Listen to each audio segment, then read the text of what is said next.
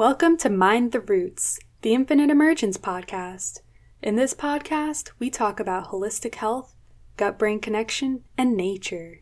I'm your host, Sasha.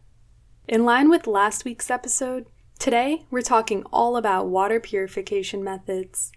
We're going to talk about granulated activated carbon, we're going to talk about ion exchange, reverse osmosis, desalination, and a whole lot more. I took a couple weeks worth of research and boiled it down into one episode for you, so you won't want to miss this. A quick note, we're not talking about any proprietary filters today. This is just about the science. The name brand filter systems you've heard of probably use one or more of these methods that I'm going to share with you. A heads up before we get started. There are so many different chemicals that no one method can be relied upon to remove all of the contaminants. A sequence or combination of methods is needed. For this episode to be maximally useful for you, pause this podcast and visit ewg.org/tapwater and find out what contaminants are present in your municipal water supply. That will make it much easier to find the water filter that suits your needs. All right, let's get into it. 11 water purification methods.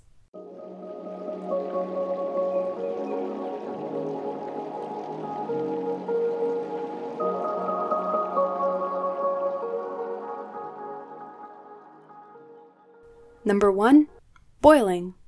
Boiling is one of the cheapest, oldest, and easiest methods of water purification. It kills parasites, bacteria, and viruses within 3 minutes. However, it doesn't remove solutes, chemicals, or impurities of a higher boiling point than water, and it actually increases their concentration. You can allow it to cool and then settle to remove the particles. Just pour it out into your new container. Number 2 is granulated activated carbon. This uses a block of activated carbon and charcoal grains to absorb or cling to contaminants by chemical bonding. It's created from a high-temperature process that creates a matrix of millions of microscopic pores and crevices. These pores trap microscopic particles and organic molecules. The larger the block, the higher the surface area and the better the filtration. A 1-pound activated carbon block provides anywhere from 60 to 150 acres of surface area. Why is the range so large? It's because the efficacy depends on the type of carbon, the amount used, the design of the filter, the rate of water flow, how long the filter has been used, and the type of impurities that the filter previously removed, as these can get stuck and interact with new impurities. Activated carbon, it's the most common technology used in home filter systems, like refrigerator filters and ice maker filters. From what I've read, it removes around 81 chemicals from water, including volatile organic compounds, at least 14 types of pesticides, 12 types of herbicides, and many gases.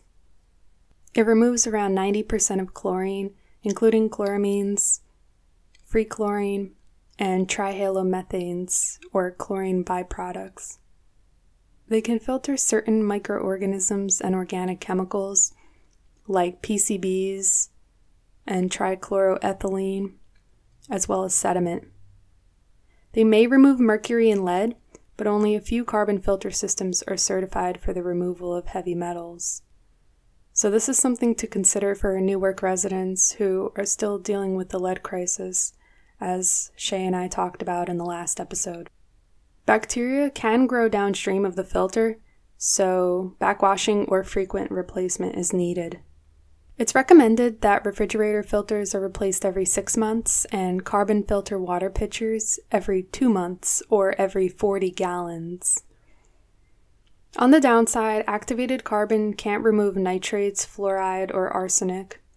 It generally doesn't affect total dissolved solids, hardness, heavy metals, asbestos, cysts, coliform, or radium. And actually, improper maintenance can lead to dangerous levels of bacteria building in the filter, similar to a kitchen sponge. The effectiveness of chlorine removal decreases and contaminants in the overloaded filter may discharge back into the water. That's why it's so important to change your filters at the specified intervals. A similar method, bone char filter medium, is also carbon-based, and it does remove heavy metals like lead and aluminum, as well as fluoride and bromine. And activated alumina removes fluoride as well. So there are similar methods that do remove fluoride. Number 3, distillation. Distillation is a process of vaporizing or boiling water and then cooling or condensing it in a separate compartment into drinkable liquid water. So your contaminants get left behind in the original compartment. Distillation removes minerals and salts, sediments, parasitic microorganisms like bacteria and viruses, heavy metals like lead, mercury, and arsenic, and chemicals with a high boiling point, as these get left behind in the original compartment. On the downside, though, distillation can't remove chlorine or volatile organic compounds and oils. It can't remove contaminants of a similar boiling point to water, and droplets of unvaporized liquid could be carried with the steam, and since the water didn't boil, it could carry contaminants as well. Distillation is slow and costly, as it only purifies small quantities of water. Additionally, herbicides and pesticides with boiling points less than water can become concentrated in the water product because they boil before the water. Distillation requires large amounts of energy. And finally, distilled water can be acidic, it lacks minerals, and it has a flat taste. Number 4, ion exchange. This method uses bead-like spherical resins or zeolite-packed columns to soften water. Zeolite is just aluminosilicate minerals. Ion exchange replaces certain ions like magnesium and calcium with sodium or potassium. Water is passed through the resins, and the contaminants get trapped in the resins. Ion exchange must be regularly recharged with harmless replacement ions, and the two most common forms of ion exchange are softening and deionization. Ion exchange removes toxic ions and heavy metals like lead, mercury, iron, cadmium, and arsenic, as well as nitrate, radium, and many others. Water softeners are good for plumbing that tends to accumulate mineral buildup. Hard water can leave deposits that clog pipes. So this is a good method for people who have hard water in their home. On the downside, water softening results in water that is high in sodium content, so it's not optimal for watering plants with. The other ion exchange method is deionization. So this process involves cation and anion exchange resins. The cation exchange resins take out cations or positively charged ions like sodium, calcium, and aluminum, and it puts back the hydrogen ion, H+.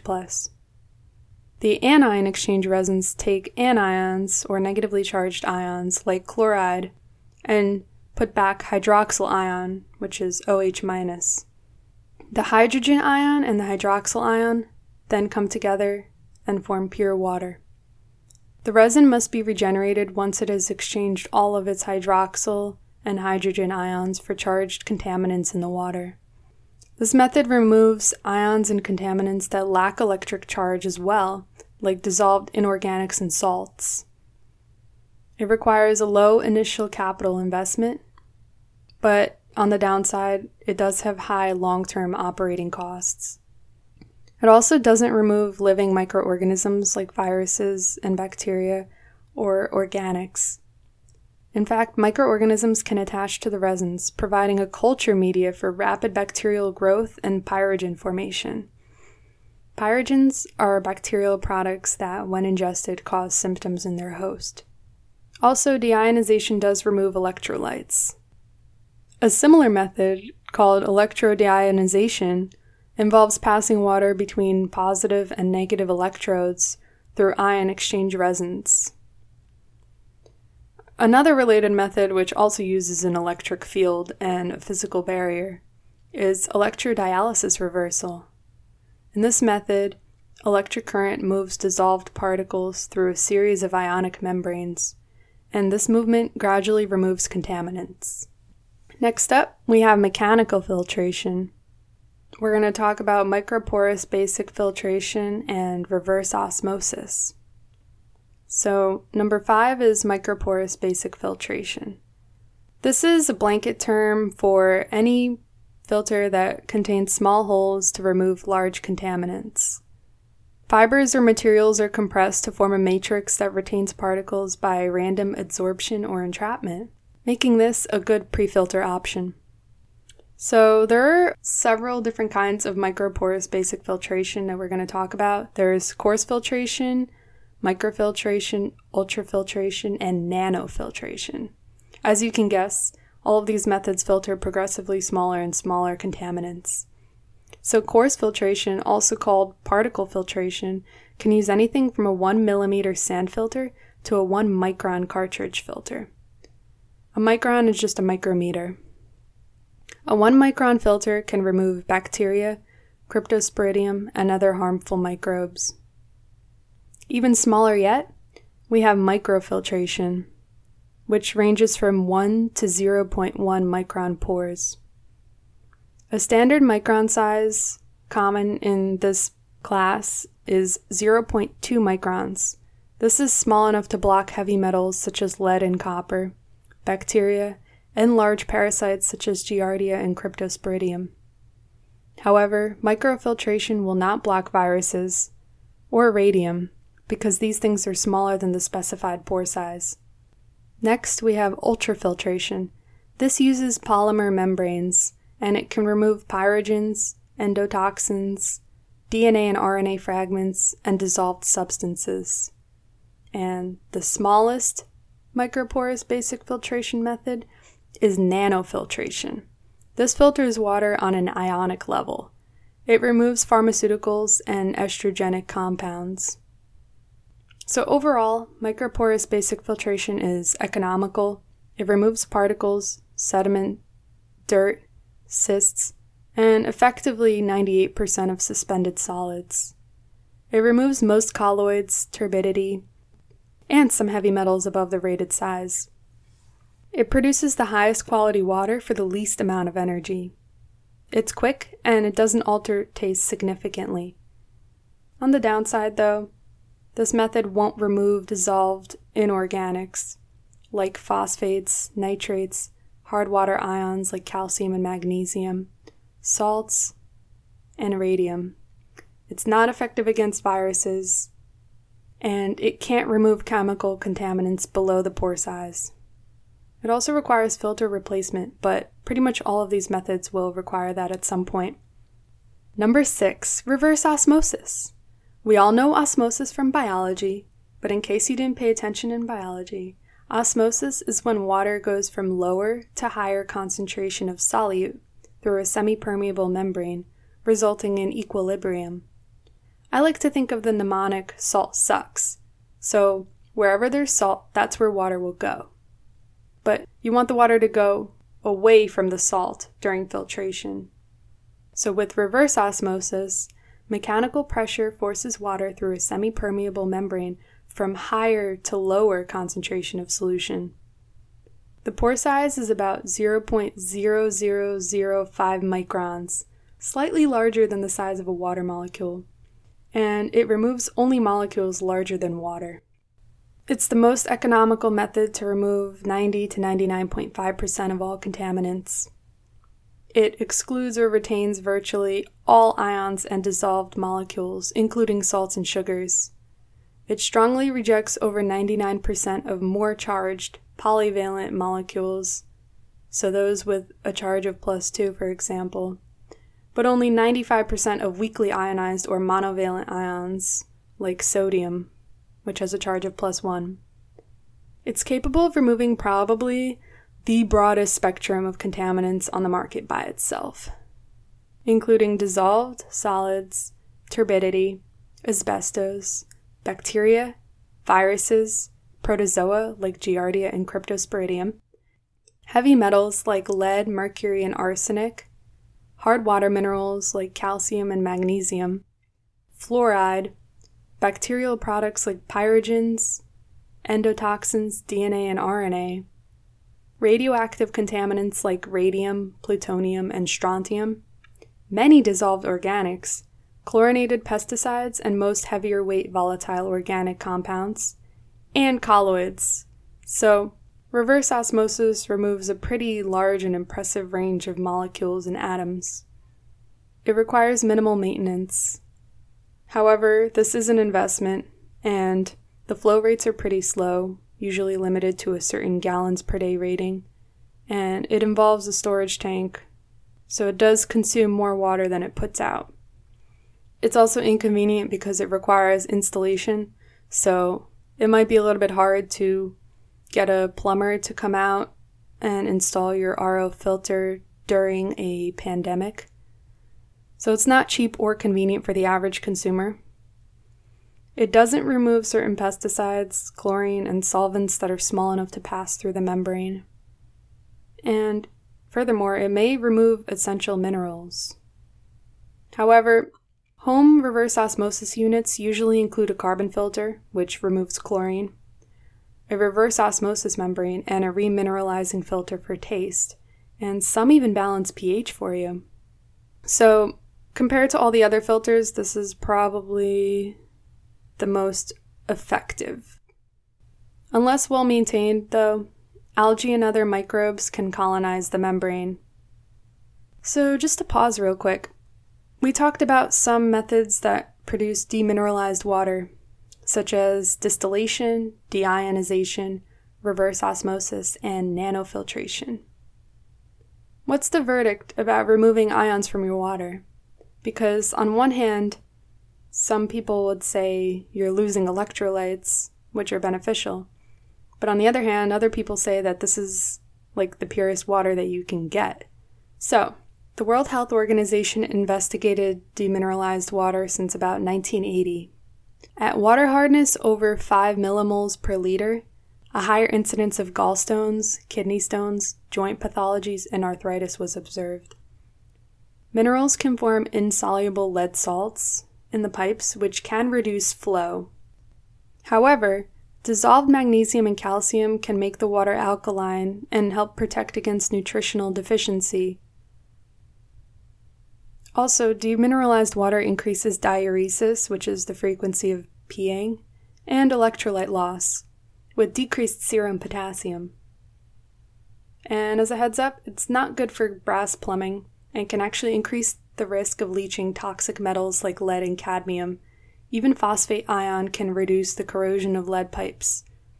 Also, demineralized water can increase the risk of bacterial contamination. On the other hand, manufacturers say that minerals in water cause many diseases, and most beneficial minerals come from food, not water. So the jury's still out on this one. Next up, we have chemical disinfection methods. Disinfection kills harmful microbes like viruses and bacteria.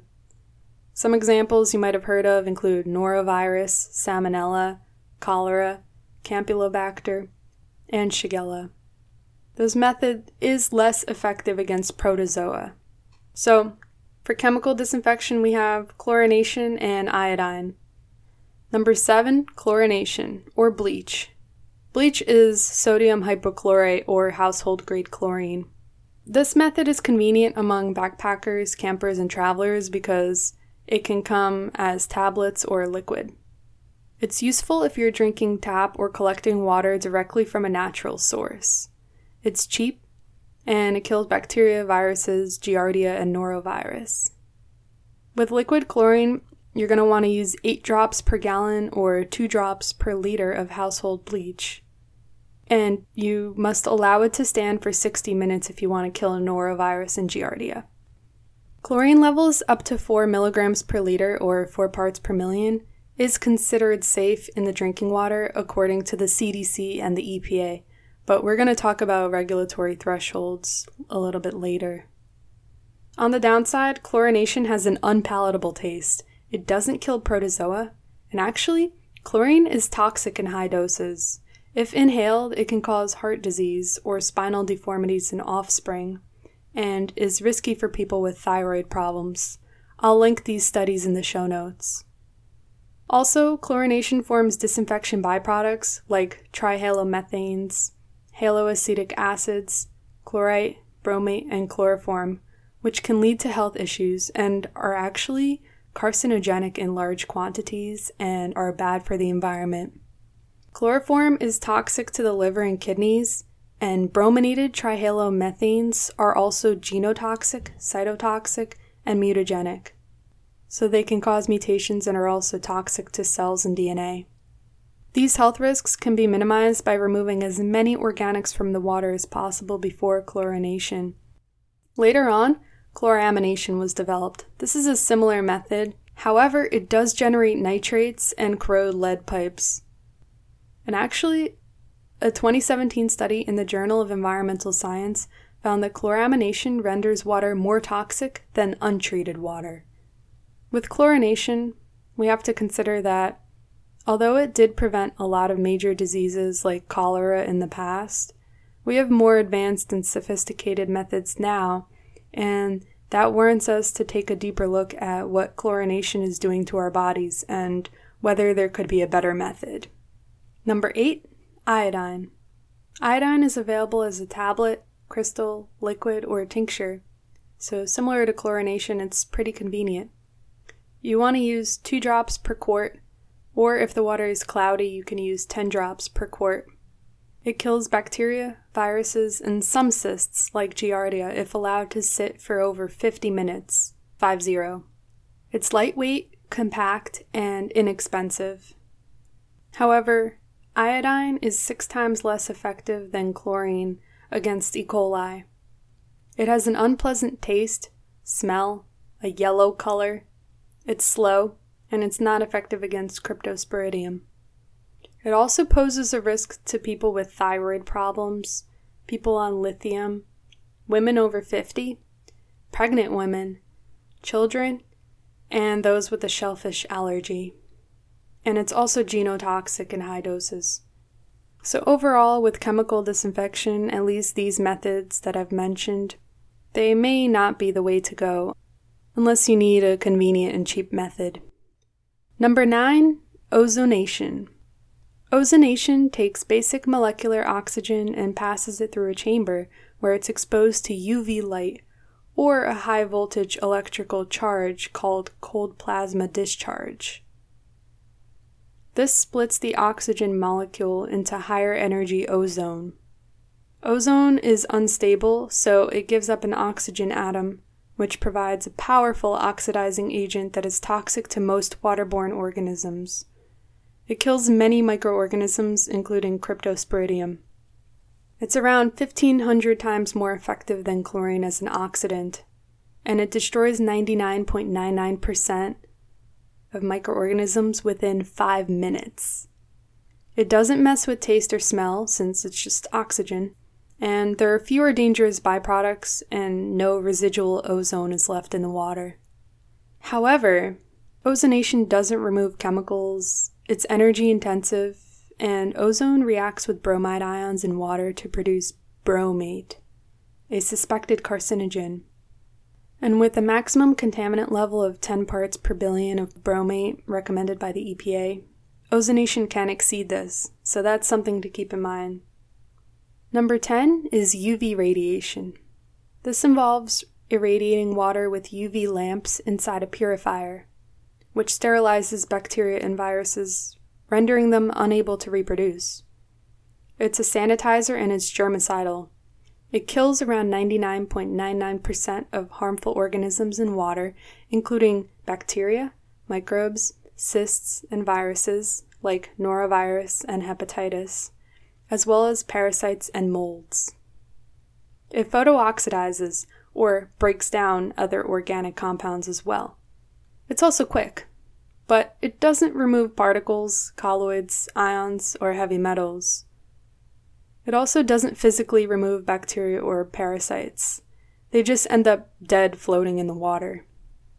UV radiation is expensive, it requires electricity, and it's high maintenance, so this can end up racking you some major energy bills. Finally, number 11, desalination. This method purifies saltwater or seawater. It can use a variety of methods actually, like distillation, reverse osmosis, freeze thaw, or electrodialysis. It's still expensive though, and it's only economically practical for high-valued uses, such as in drought-prone areas. It also requires higher energy consumption and is more expensive. So, now putting it all together, my key suggestions for you would be to use a home water filter test to figure out what contaminants are present in your water. That will help you find the least expensive, but also safest and most effective and efficient way to purify your water. A free method, though, if you don't want to buy a home water filter test kit, is you can search EWG's tap water database and the EPA's federal reports on the public water supply in your city or town. Also, when hunting down a filter, I suggest you look for certifications. So, the National Sanitation Foundation, or the NSF, does have their own stamp, and you can look for other certifications as well.